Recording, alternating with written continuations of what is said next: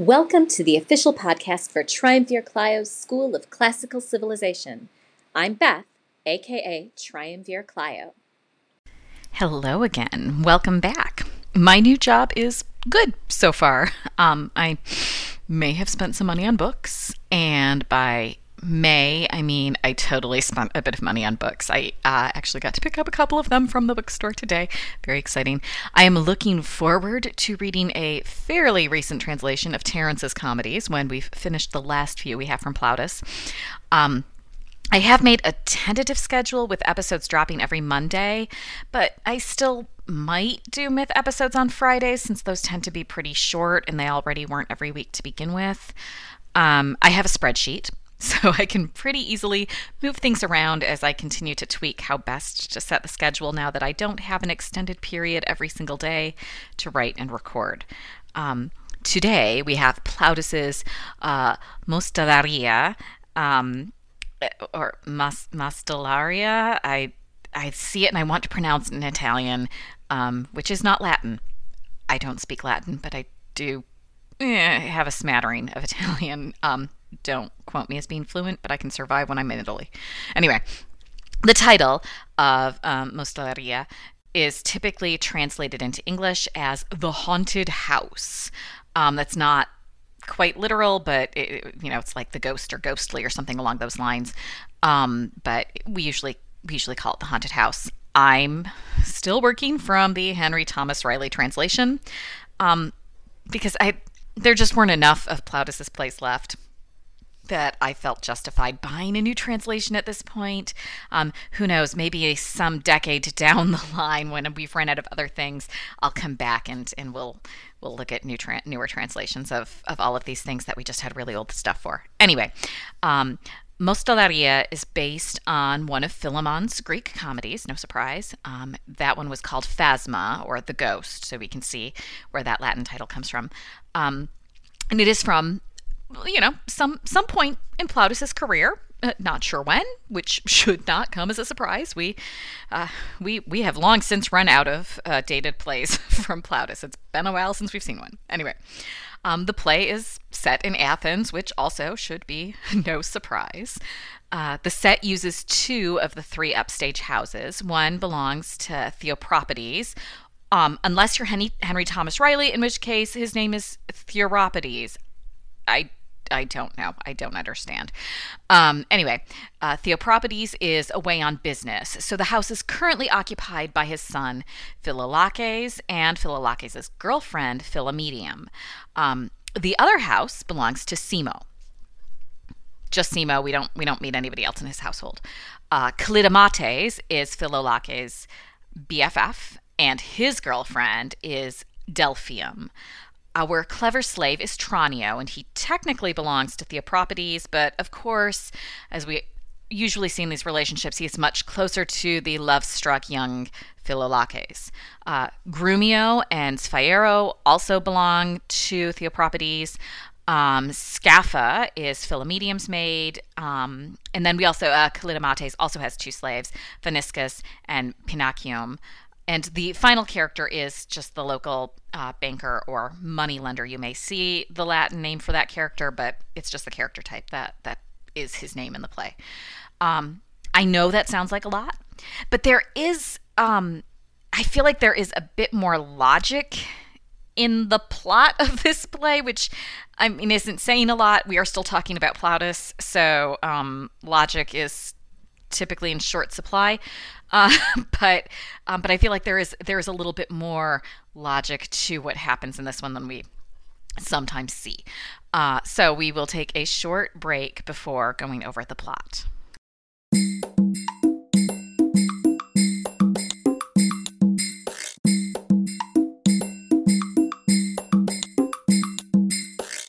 Grumio and Tranio enter from Theopropides' house. Grumio accuses Tranio of corrupting their master's son, letting him carouse with his girlfriend while the master's away. I mean, he's been living like a Greek, if you can imagine. I mean, that is just appalling here in Athens. So just in case you've forgotten that these plays are wholly Roman, even though they're set in Greece, we get a few digs in at, those Greeks. They're in in Greece. Yeah. Anyway, Tranio is unperturbed by the accusations and exits to the forum to buy some fish for dinner. For his part, Grumio prays that the master will return soon, and then he exits in the opposite direction.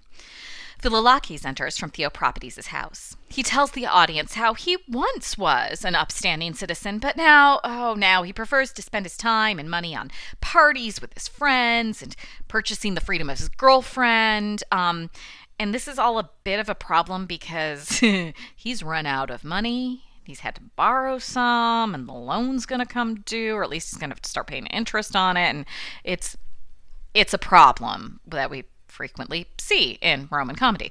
Philomedium and Scapha enter. They don't see Philolakes, so he naturally eavesdrops and comments on their conversation.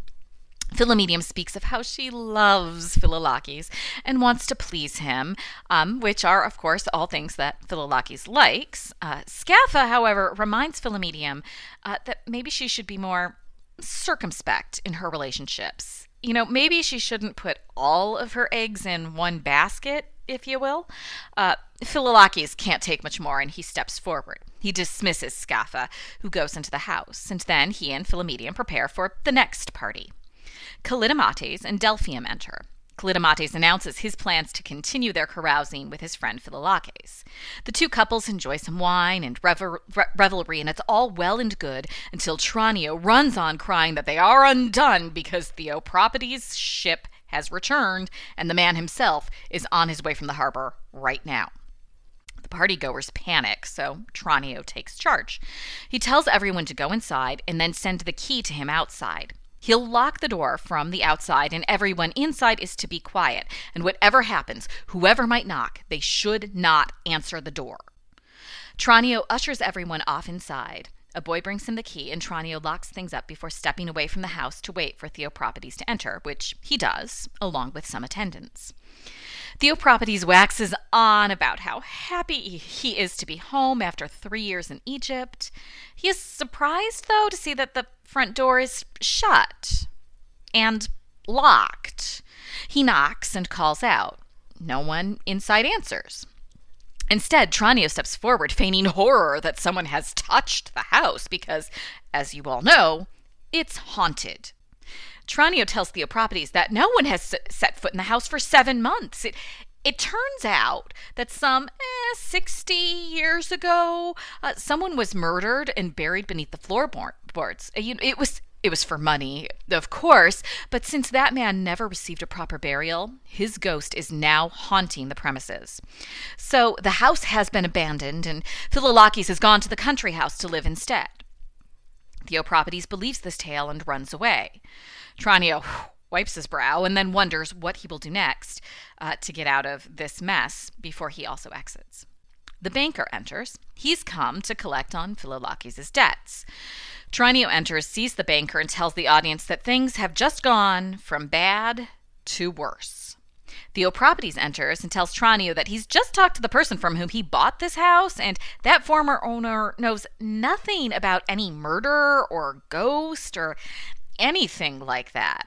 Tranio insists that the house is haunted and suggests that maybe the question should be taken for arbitration. The banker then approaches Tranio and asks about Philolakes and the money.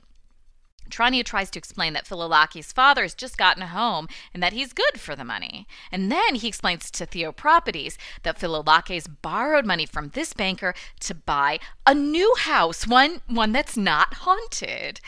Theopropides is impressed with his son's actions and agrees to pay the banker. The banker exits. And then Theopropides asks where the new house is. Tranio needs to think fast and says that they bought, the neighbor's house, Simo's house, that one.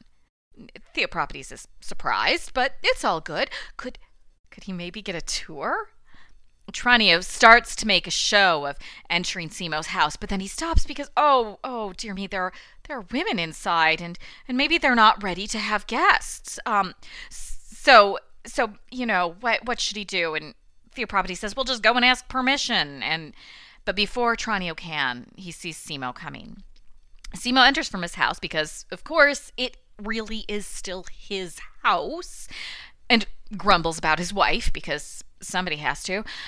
Tranio tells Simo that Theopropides is home from Egypt, and he's got this notion to put an addition on his house. So could Simo possibly let Theopropides have a peek inside so that he can get some ideas?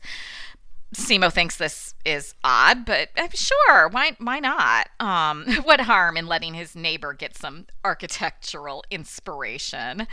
Tranio calls to Theopropides that entry is permitted, and Simo tells him, sure, treat the house like it's your own, which is a little confusing to Theopropides because he thought it was his own because they bought it from Simo, right? Except, of course, they didn't. Anyway, Simo exits to the forum because he has some business, and Tranio and Theopropides exit into Simo's house. Pheniscus enters, bemoaning the life of a slave. Pinakium then enters and reminds Pheniscus that they've been sent to fetch their master Callidomates from the party at Philolaches' house. They knock at the door and wait for an answer, which, of course, does not come. Tranio and Theopropides enter from Simo's house. Theopropides declares that Philolaches made an excellent purchase. He tells Tranio to go off to the country to fetch Philolaches. Tranio tells the audience that since Philolaches isn't actually in the country, he'll just go around to the back door of the house, and he exits. Pheniscus knocks on the door of Theopropides' house again. Theopropides notices this and asks why, because the house is haunted and abandoned. And Pheniscus explains that he's been sent to fetch Callidomates from the party that's happening inside. Theopropides insists that that's not possible because he's just been told that the house is haunted and hasn't been lived in the past 7 months. And Pheniscus insists that Philolaches was just there yesterday. But as no one answers, Pheniscus and Pinakium finally give up on their assigned task and they exit. Theopropides starts to question everything Tranio has told him. Then Simo returns from the forum, and over the course of their conversation, Simo reveals that no one has bought his house. It's still his house. He didn't receive any money from Philolaches. Theopropides realizes that Tranio has been telling all of these tales since he got home, and so he asks Simo for some help in punishing the servant who has deceived him, and the two men exit into Simo's house. Tranio enters and explains to the audience that he went round to the back of the house and caught everybody up on what's been happening while they've been partying. And then Theopropides enters and confronts Tranio. And it's not going well for Tranio. It is a lengthy scene, and Theopropides has the upper hand for most of it. But then Callidomates enters, and he intercedes, and he convinces Theopropides to forgive Tranio, and peace is ultimately restored, and Theopropides announces that the play has ended.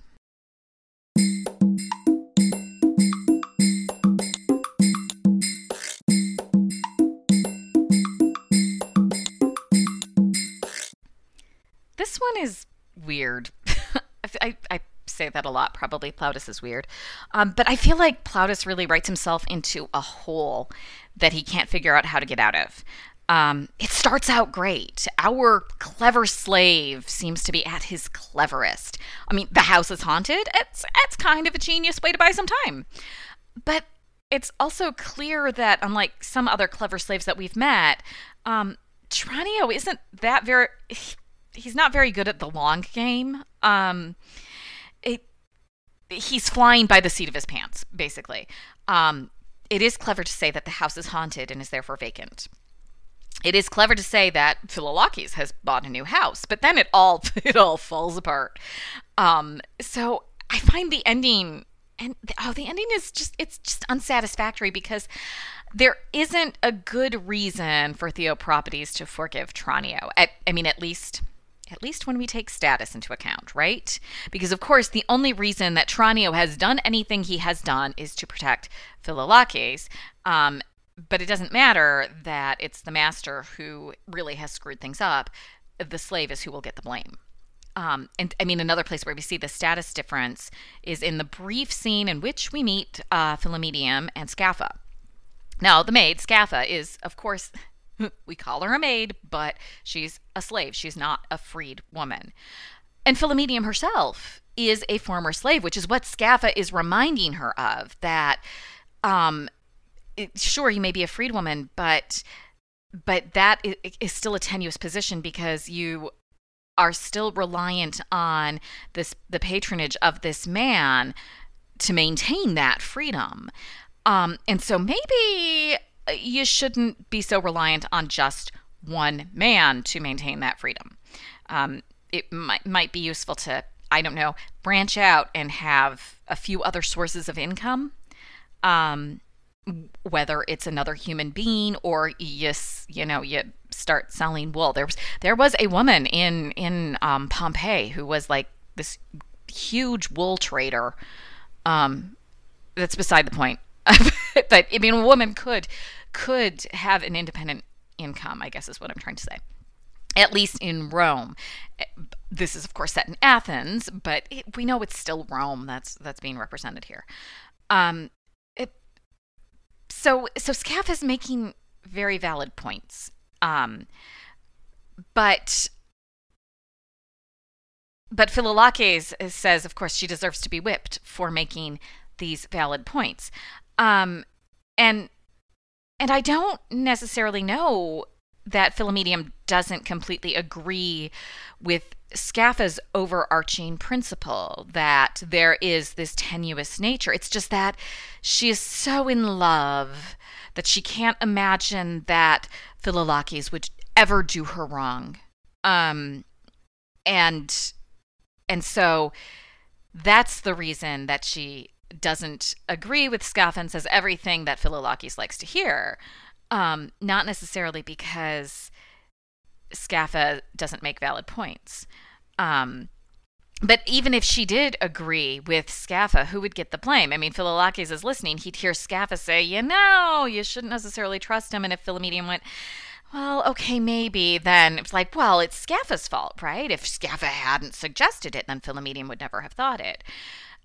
Which is I mean, we see some similar things like, okay, if Tranio hadn't suggested, well, we'll say the house is haunted, then Philolaches would never have thought of it. But at the same time, it's because of Philolaches squandering his fortune that Tranio needs to do anything to intercede in the first place.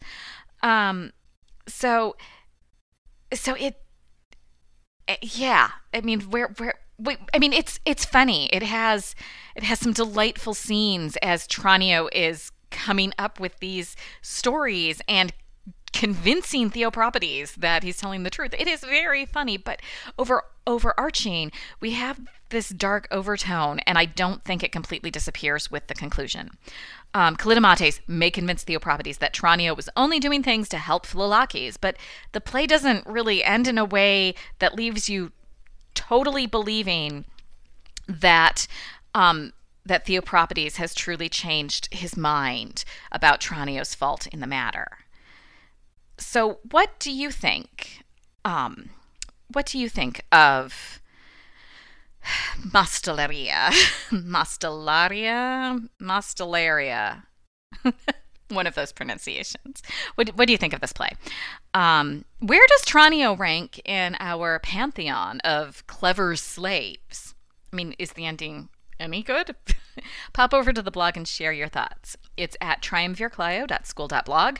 The URL and maybe a link are in the show notes. You can find me on Patreon as Triumvirclio, and that link is in the show notes too.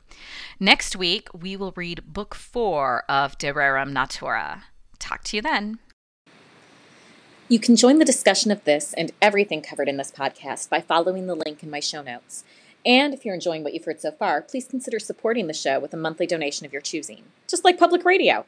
And please also consider giving a 5-star review on your podcatcher of choice so that more people can discover the fun that is Triumvirclio's School of Classical Civilization.